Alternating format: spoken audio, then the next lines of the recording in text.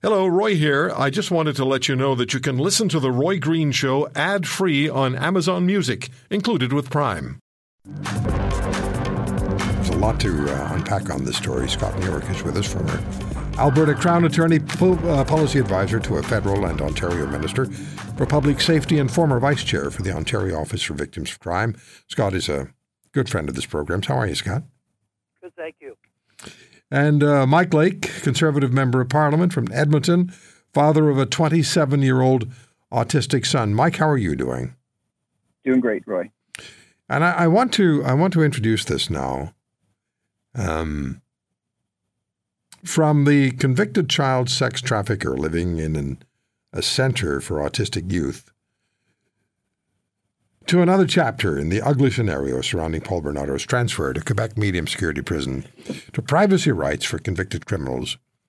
What must and can be done to make Canada's justice system responsive to the needs and expectations of Canadians? Now, on this story about the center where autistic children and children were supposed to be being cared for, a convicted sex offender living at the address of this particular center for kids on the autism spectrum, he and his wife, who owned the business, or owns it, I guess, they've been charged with human trafficking in a human trafficking investigation. The individual's name is Lauriston Maloney, and his wife, Amber Maloney. And the offenses that they've been charged with include recruiting, exercising control, exploitation, assault, forcible confinement, and financial benefit from committing a crime. Mr. Maloney has said it's ridiculous that he's being charged with this. So police are investigating, and charges are going to be moving forward, or have been laid. I'm not sure which one it is. Mike, let me start with you. You're the father of an autistic young man, 27 years of age. You've been on this program talking about your son on a number of occasions. Without specifically getting at this case in Ontario, how vulnerable are autistic young people? They're very vulnerable. Jaden, when I think about Jaden, of course, autism is a spectrum, so not everybody who has a diagnosis of autism is exactly like Jaden, but, Jaden is incredibly authentic. He loves people. He's very trusting with people. And you layer in the fact that he has a lot of difficulties. He's non-speaking, so he isn't able to communicate exactly what he's feeling, exactly what's happening, even in ways that he can communicate through writing or typing on his iPhone. He doesn't communicate abstract things like pain or danger or those types of things. And so in a situation like we're talking about here, someone like Jaden would be incredibly, incredibly vulnerable. What was your reaction to this story? At first, I think most people, real intense anger and frustration. I think some disbelief. I think trying to figure out, and I think we're still trying to figure out what happened in this situation and how it got to where it is.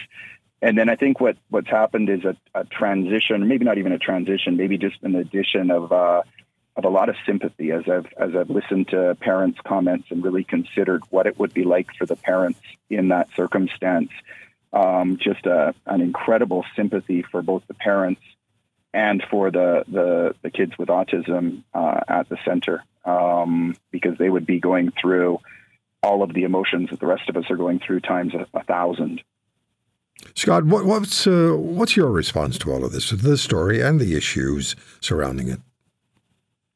Well, let me first of all say, Roy, there's some technical problems. I'm having a very hard time hearing you guys. So if you could maybe check with that. But assuming you can hear me, when I first saw this story, I think the thing that jumped out at me was this was an OPP public alert, which is only possible under the Police Services Act of Ontario, and there's got to be a legal standard that's met. And they put this thing out, and then they identify correctly that this guy's got a history of child sex offenses, two separate series of convictions, and but they say that but he has the convictions or the sentences are over, and there are no restrictions on him specifically pertaining to his behavior. So he has charter rights that need to be protected. And I thought, what the heck is that? Or are we delved into politically correct policing? And why wouldn't they use a tool that we were involved in developing, preventive reconnaissances? Because if you meet the legal criteria to release this kind of a public statement, you almost certainly would meet the criteria to get a preventive reconnaissance, the breach of which, by the way, is a criminal offense. And you can put conditions on that say, you're not allowed to be around children.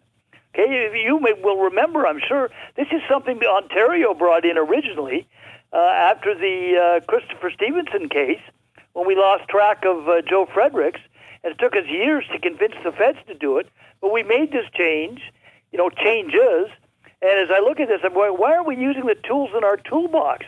And then the next day, the Ontario Solicitor General's office issues a statement that is very condemning of what's taken place and how this was actually done.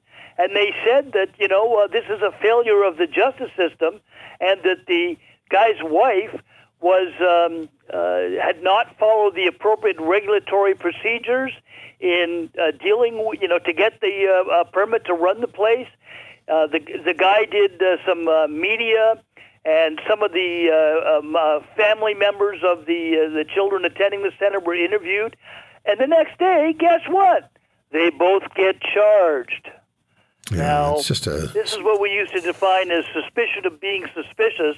I think that we'll, as this case evolves, we'll find out as to whether or not there was a larger plan involved in some of this, about seeing that if they could get this guy into doing things that would reveal stuff, so they could now charge him. Okay, you and I, Scott. We don't use the tools in the toolbox. You and I are going to talk more broadly about justice in a couple of minutes, but. Mike, a final thought. I know that this is an issue that I asked you to speak about. I know you walked away from a function, local function that you're attending, to talk to us for a few minutes. So just give us a final thought on what you see needs to be done. And if you want to cross the line a little bit into your role as a federal legislator, a federal member of parliament, please do. Yeah, absolutely. I think at a broad level, there's a lot to understand about this particular case, but at a broad level, we have to remember that when it comes to rights, it's not just the rights of the people who commit the crimes that matter. We have to protect victims. Our public safety system, our criminal justice system, needs to protect victims, and it needs to minimize the number of victims. So it needs to protect the broad public, people who are vulnerable. This case highlights the extent to which there is, to use the language that's been used this past week, a failure of the system. And we need to be, as elected officials at all levels of government, taking a look at a system that minimizes the impact on victims and protects the public more broadly. And I will say this as a sort of closing comment on the specific case. I've seen in the media that that there's no, with the new charges, that there's no specific indication that the victim in this case is someone at the center, one of the kids with autism at the center. But as a parent, I try to imagine what it would be like to be, to have my son in that system.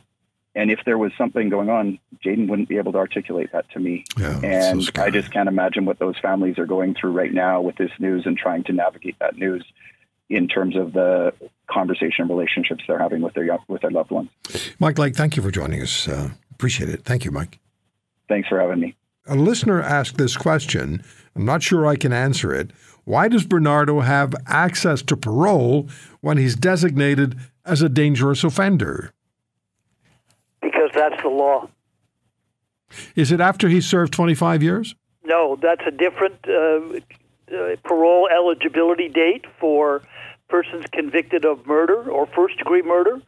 But a dangerous offender designation, it's a life designation, but there's an eligibility for parole period set at 7 years. So even though he's set as a dangerous offender, and even though he's convicted of mass murder and he's sentenced to life in prison, could he then have requested a parole hearing 7 years into his sentence? No, because that would have been overruled by the parole ineligibility from the murder convictions. But he was eligible, and he did apply for parole. He's applied. I've done some research into this. He's applied 2 times, once in 2018 and once in 2021, when he was entitled to. And by the way, under our current stupid laws, he's able to apply every 2 years. Yeah. And that's another thing that needs to be changed, is that the board that turns him down, as they did, like, blatantly in describing his danger to the public, should be able to say, and by the way, you're not eligible to apply for parole again until, say, 10 years. That used to be the law in relation to, if you remember, the faint hope clause. I remember it well.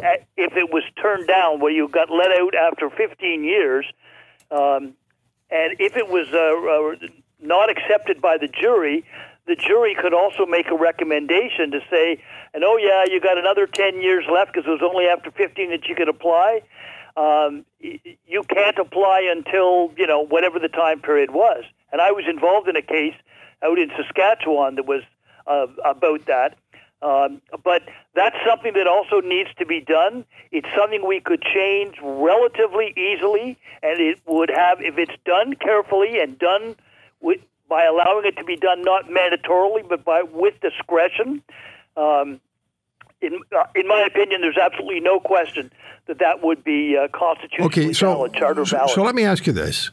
What disturbs you about the rationale employed by Ann Kelly and Correctional Service Canada in the moving of Bernardo to Quebec and the excuses they provided, or the rationale they provided?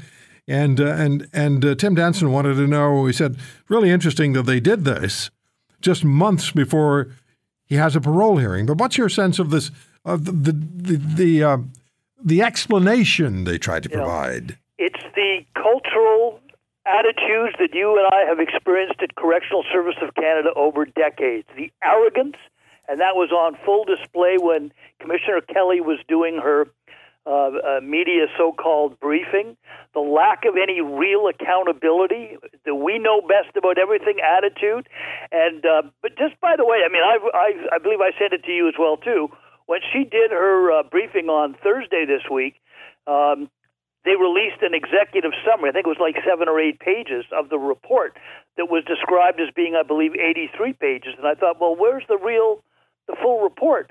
And you know what? I was looking this morning, and it was an article that was written by somebody, and it was late yesterday afternoon, that apparently the full report had been disclosed. Why would you wait that long?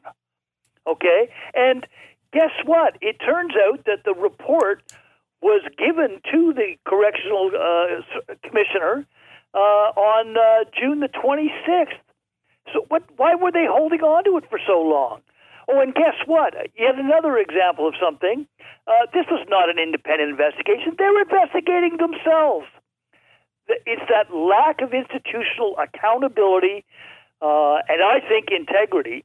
And they follow their own rules about things because they say they know best about everything, and anybody that might challenge that, is therefore challenging their expertise. Yeah, because, one of the things to be exposed and acted upon. Scott, one of the things that they say that at La Macazah, that they have the appropriate programs to deal with and treat sexual offenders. Well, this guy was a serial killer.